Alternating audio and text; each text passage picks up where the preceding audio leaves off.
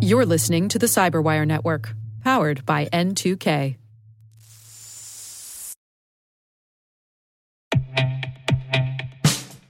And now, a message from Cyberbit. Mastering cybersecurity is like mastering a sport. You build muscle memory through rigorous practice, then you train as a team to foster cohesion while operating under pressure. Like athletes, cybersecurity professionals thrive on hands-on simulation. But traditional courses, certifications, and open-source labs won't build you a winning team. You need Cyberbit. Cyberbit offers a hyper-realistic simulation environment for your SOC, IR, and C-suite to refine your skills, all using the market-leading SIMs, EDRs, firewalls, and WAFs they use every day. Cyberbit is offering Cyberwire listeners a free live-fire exercise. Sign up your team now at cyberbit.com/cyberwire.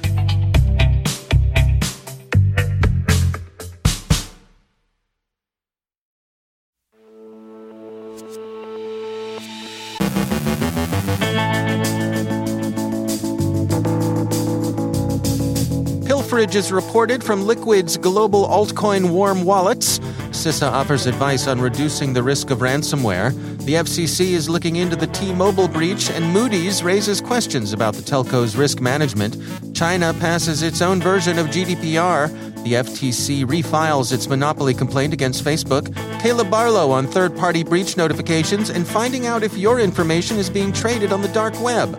Rick Howard speaks with Hashtable member Zan Vautrinot about serving on boards. And the FBI warns that insiders can be recruited for industrial espionage.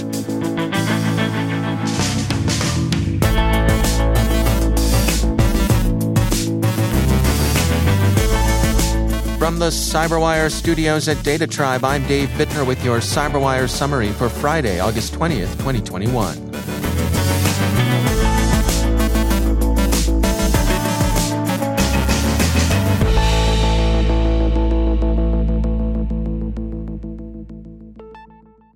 The cryptocurrency exchange Liquid has disclosed that some of its warm wallets had been compromised. Security Week reports that the approximate equivalent of $97 million has been lost. Security firm Elliptic says that much of the theft, some $45 million, was of Ethereum tokens, which the thieves are currently in the process of converting to Ether before they can be frozen. As a precautionary measure, Liquid said it was moving funds to cold wallets. The exchange has offices in Singapore, Vietnam, and Japan, and it's licensed and regulated by the Japanese Financial Supervisory Authority. What's the difference between a warm and a cold wallet, you ask? A warm wallet is readily accessible, securely online, and is used for transfers, trading, and remittances. A cold wallet is stored offline and is less accessible. Cold wallets are generally regarded as more secure than warm ones. The U.S. Cybersecurity and Infrastructure Security Agency, that's CISA, has this week issued guidelines for preventing ransomware attacks, protecting data at risk in such attacks, and responding to a ransomware incident should your organization fall victim. The guidelines could be applied by most organizations adapted to their particular circumstances. For prevention, CISA recommends that every organization maintain offline encrypted backups of data and regularly test your backups. Create, maintain, and exercise a basic cyber incident response plan, resiliency plan, and associated communications plan. Mitigate internet-facing vulnerabilities and misconfigurations to reduce risk of actors exploiting the attack surface. Reduce the risk of phishing emails from reaching users by enabling strong spam filters and implementing a cybersecurity user awareness and training program. And finally, practice good cyber hygiene by ensuring antivirus and anti-malware software and signatures are up to date. If you rely on managed service providers, CISA's got advice on how to reduce your risk there, too. TechCrunch reviews the cost of a ransomware attack as assessed by multiple sources and finds that the ransom payment itself, if any is even made, usually comes to less than 20% of the total. Labor, reputational damage, opportunity costs, and legal obligations make up the bulk of the bill. The Wall Street Journal reports that the U.S. Federal Communications Commission has opened an inquiry into the T-Mobile breach, the first regulatory action in response to that incident. The FCC says it's coordinating with law enforcement. An FBI representative told the Journal the Bureau was aware of the incident but declined further comment.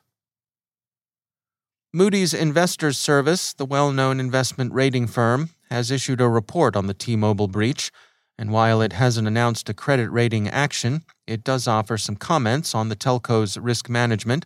Quote, "Despite the relative strength of the telecommunications sector as a whole, T-Mobile has faced cybersecurity challenges in recent years.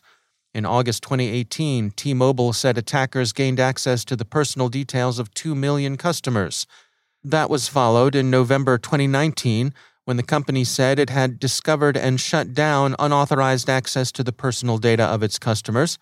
In March 2020, T-Mobile said attackers gained access to both its employees' and customers' data, including employee email accounts. While other U.S. mobile carriers have disclosed cyber incidents in recent years, none has done so as frequently as T-Mobile. The repeated incidents raise questions about T-Mobile's cyber risk governance and management practices." End quote. China has passed its long-anticipated data privacy law, the Personal Information Protection Law. It closely resembles, the Wall Street Journal says, the GDPR. It's likely to restrain corporate data collection, but is expected to have essentially no effect on government surveillance. CNBC sees the law as part of a general tightening of Beijing's regulation of the tech sector. The U.S. Federal Trade Commission has filed an amended version of its anti-competitive practices complaint against Facebook. The 80-page complaint is rich in historical detail, as is perhaps fitting for a revised complaint, whose original version a court rejected in June for insufficient evidence. The acquisitions of Instagram and WhatsApp form the core of the FTC's case that the company has engaged in impermissible monopolistic practices. The FTC maintains in its filing that Facebook has effectively been a monopoly since at least 2011. The filing says, in part, quote, "Facebook has today and has maintained since 2011 a dominant share of the relevant market for U.S. personal social networking services," end quote. The complaint goes on to allege that user metrics provide sufficient evidence that Facebook has attained durable monopoly power in social networking services. Facebook, which has until October 4th to make its own legal response, understandably calls the FTC's case meritless. In particular, it objects to what it characterizes as the FTC's capricious efforts to rewrite settled legal decisions. Quote, "There was no valid claim that Facebook was a monopolist, and that has not changed. Our acquisitions of Instagram and WhatsApp were reviewed and cleared many years ago, and our platform policies were lawful. The FTC's claims are an effort to rewrite antitrust laws and upend settled expectations of merger review, declaring to the business community that no sale is ever final." End quote. We note that Facebook has tweeted its response. Since the social network doesn't own Twitter, this seems a nice touch. Protocol has an account of FBI warnings to companies on the ways in which Chinese services pressure and compromise employees into stealing trade secrets. The account essentially advises businesses to create a version of the counterintelligence awareness programs, long familiar in the U.S. departments most concerned with espionage. It's not HR's job to catch spies, but maybe it's becoming one of the chief security officers. Even organizations whose mission is spy-catching stumble, as the FBI did with Robert Hansen, but a bit of sympathetic and well-constructed awareness training outlining the pressures that foreign intelligence services can bring to bear on even the upright, the competent, and the well-intentioned, and some reassurance that the concerns and worries employees might raise will meet a sympathetic and helpful reception. That might do some good. There's an old chestnut in counterintelligence training to the effect that the acronym MICE will help you remember why people become spies. That's MICE, M for money, I for ideology, C for compromise, and E for ego. Now, those can be and often are interpreted so elastically that one is tempted to shout, as one of our people heard a heckler yell at the last counterintelligence briefing he attended, "Hell, why does anybody do anything?" But you get the point. The letter that's most important in the context of the FBI's warning to Silicon Valley is the C for compromise, treachery suborned by the threat of what might happen to the family, whether nuclear or extended, that the employee left behind. So let organizations be alert, but also sympathetic and helpful.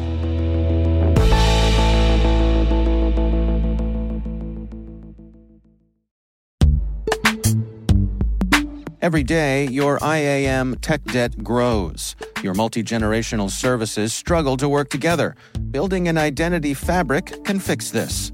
It makes all your identity tooling stronger and allows you to connect any app to any service you want to use, with zero coding, zero maintenance, and zero app downtime. Strata's identity orchestration platform separates the identity logic from your applications, so you can optimize existing IAM tools and manage them in a single control plane. Now, every vendor, standard, and architecture work together. In short, building your identity fabric means you can secure your non-standard apps, keep your complex access policies, retire outdated IDPs, and modernize in record time. So build your fabric with Strata Identity and get rid of tech debt for good. Visit strata.io/cyberwire, share your identity priorities, and receive a pair of AirPods Pro. Offer valid for organizations over 5,000 employees. Connect today at strata.io/cyberwire.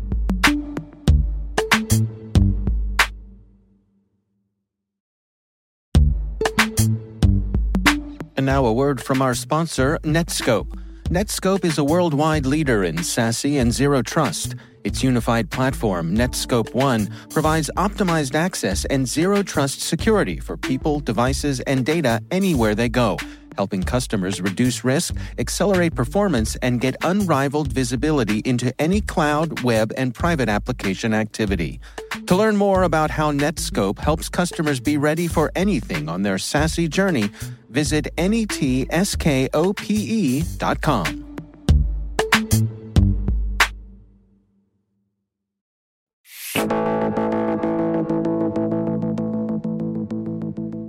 On a recent CyberWire X episode about how security executives could pursue corporate board positions, I interviewed Suzanne Vautrinot.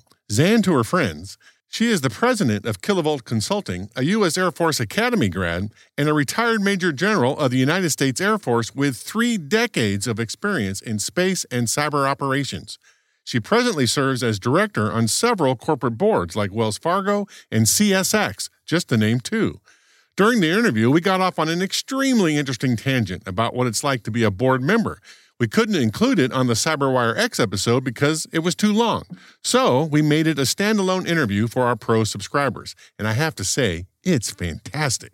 So we thought we'd provide a sample for our daily podcast audience. Can you give our listeners a sense of what it's like to work as a board director? You've been doing this stuff for a long time now. Give us the day-to-day.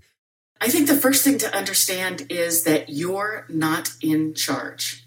So it's not like being a CEO or a CIO or a CTO where you direct people and your words are manna from the heavens and off they go to do your bidding. A board member is part of a body that is responsible for a strategic role in the company. They're responsible for the kinds of things that you would think of as advisory, and also ensuring that there's succession planning and a future for the company. But it's one step removed, what used to be called kind of a graybeards group, but with a very formal responsibility. So would you say you're more there to provide direction and not to dictate how things should be going? Is that a fair way to characterize that? Exactly. And ask the right questions and dig deeper and help them dig deeper as management based on your collective experiences. Think of it that there's a phrase that they talk to board members about, nose in, fingers out. I love that. Because you are not management. Yeah, it's great. And occasionally your wrists get in a little bit because there's a specific thing going on. But generally speaking, you are one step removed, which allows you to look at the bigger picture, help to see around the corners, and bring a diverse set of expertise, not just yours, but the entire group. So when you ask about workload, think of it a little bit like when you were going to the university, where for every class you go to, you're probably going to spend 2 or 3 hours studying the materials before you go. About a week or a week and a half before the meetings, you go through all the materials, and the intent is to come so prepared that no one has to brief you the charts or tell you what they sent you. You can now have a conversation with the other board members and with management about the materials they provided, and maybe even where you can share past experiences. But it is a conversation. Matter of fact, if someone comes to the board and reads you the charts, there's kind of a backlash because board members come prepared and they want to have the deeper discussion. That's the first part. The second part is that it is very scripted in the sense that there are certain things the board is absolutely responsible for. So each quarter, as the company puts out the 10Q, the audit committee and the board is going to be very intensely focused on the numbers, on the audit of those numbers by external, by the work by internal audit. And then you go into a number of governance matters in terms of how is the company running, how are you moving forward, how are you looking at it from an external perspective. And certainly compensation and professional development and succession planning are always on the table. And then either regularly or at a singular meeting each year, depending on which board, there's going to be a very deep strategy discussion that involves the baseline assumptions that management is working with and the strategy that they want to move forward for the next year or 5 years. That becomes a very key discussion for the board. Every meeting after that is measuring how are we moving along that strategy, or do we need to make adjustments? Is there some, in our military terms, branch and sequel that we need to adjust to, or on-ramp and off-ramp based on something that's externally changing or internally changing? That's Zan Vautrinot, a regular visitor to the CyberWire hash table. You can hear my interview with her about how security executives can become board members on the CyberWire X podcast. And you can listen to my complete interview with her about what it's like to be a board member on the pro side of the CyberWire service. You can find both interviews at the cyberwire.com website. And we'd like to thank Zan for being on the show.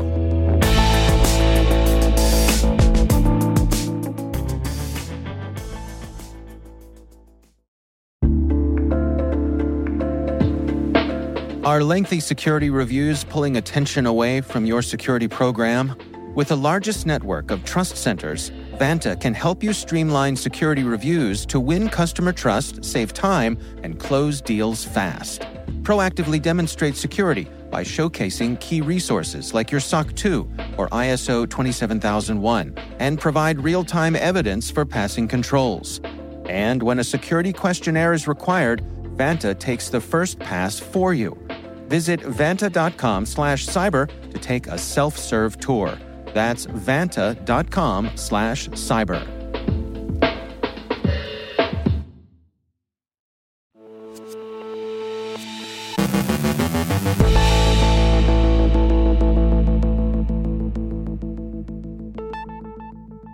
And I'm pleased to be joined once again by Caleb Barlow. Caleb, it's always great to have you back. I want to touch base with you today on third-party breach notifications. I think we've seen some shifts in that realm, and I was curious what you and your team are tracking there. Well, Dave, if you went back 5 or 10 years, and you'd be doing security research and you'd find victims, not that you get excited there were victims, but your team got together and you said, all right, we've got to notify these victims. We've got to get on it. You get people on the phone, you try to call them up and go, hey, I'm so-and-so, you've been breached. And they'd say, thank you. And you give them the information, the IOCs, and you try to protect the good guys. Not anymore. Everybody's done with that. Well, here's the problem, right? Doing breach notification now is really hard. People don't know how to take this inbound ingest, sometimes they come up with a legal front of who are you? Why are you telling me this? Kind of denial. And in a lot of cases, it's almost impossible to track down who do you even notify at a company. It's to the point now where we're seeing large companies actually ignore victim data in their research, purposefully not crack it open because they're worried somewhere in their contracts they might have a requirement to notify their customers.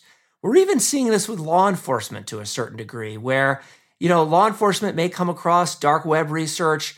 Nobody's running to notify victims anymore. And I think this is a real sea change in what we've seen because it's too much work and it's too hard to get a hold of people. And frankly, even when you tell them, sometimes they push back and they're not nice about it. What's the solution here? I mean, is this something where you engage with somebody who does threat intelligence to keep an eye on the dark web for you? I think that's a component of it. I think having relationships with law enforcement in your community, with intel agencies if you're an organization kind of the right size, and being willing to share threat data bidirectionally is key. If you have those relationships, it's the I know a guy network or I know a gal network that's going to really save the day. But if you don't know anybody, nobody's going to call. I'll give you an example, Dave. We had a situation where somebody called me up and it was a situation at a hospital. And it's like, hey, look, I don't know anybody there. You guys are in lots of hospitals. Can you help me out? Because, this thing's about to happen and it's not going to be good. I was like, absolutely. So, we had contact information. We called up, we notified them, and then we get yelled at. We got yelled at because, you shouldn't be the one telling us. Why isn't so-and-so telling? Like, all right, well, sorry, I tried to do a good thing. I had another situation. Yeah, it's a no-win. It's a no-win. Or I had another situation where it was a university. And, we didn't know who to call. So we called their IT help desk, and they didn't know what to do with it. They transferred us to the public safety department, where we spent like an hour on the phone talking with a campus safety officer about a ransomware incident that was about to happen. And, these are the types of challenges you get into. And why I think what you have to recognize as the potential receiver of this is to make sure, one, you've got the relationships, you've got somebody looking at your, kind of your six on this, but also have a way to receive this data where somebody's going to be willing to call you. Yeah, it strikes me, too, that if you're getting a cold call from someone, there's every reason to be wary that they might be a scammer. They might be a scammer. They might be the bad guy. But here's the point. Have you trained the people on your help desk so that when they get this call at 2:00 in the morning, they actually know the questions to ask? Doesn't mean they need to give something away to a scammer, but at the very least, they ought to have a script of what to ask. What's your name? What's your contact information? Who's your manager? What company are you with? I mean, really basic stuff of how to gather that information and then move it on up the flagpole. No, it's good advice for sure. All right, Caleb Barlow, thanks for joining us.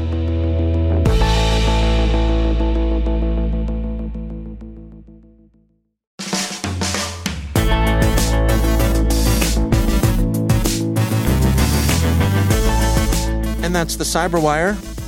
For links to all of today's stories, check out our daily briefing at thecyberwire.com.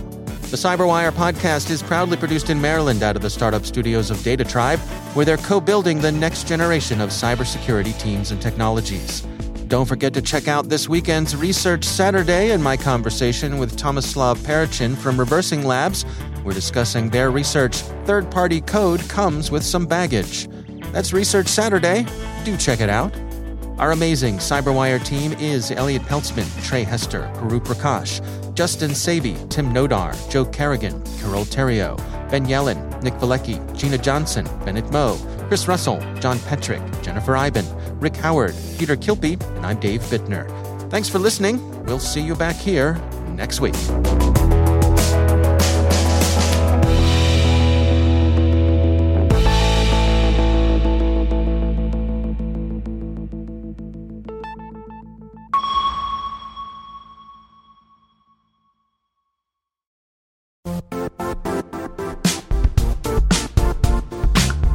And now, a word from our sponsor, Zscaler, the leader in cloud security. Cyber attackers are using AI in creative ways to compromise users and breach organizations. In a security landscape where you must fight AI with AI, the best AI protection comes from having the best data. Zscaler has extended its Zero Trust architecture with powerful AI engines that are trained and tuned by 500 trillion daily signals. Learn more about Zscaler Zero Trust Plus AI to prevent ransomware and AI attacks. Experience your world secured. Visit zscaler.com/zerotrustai.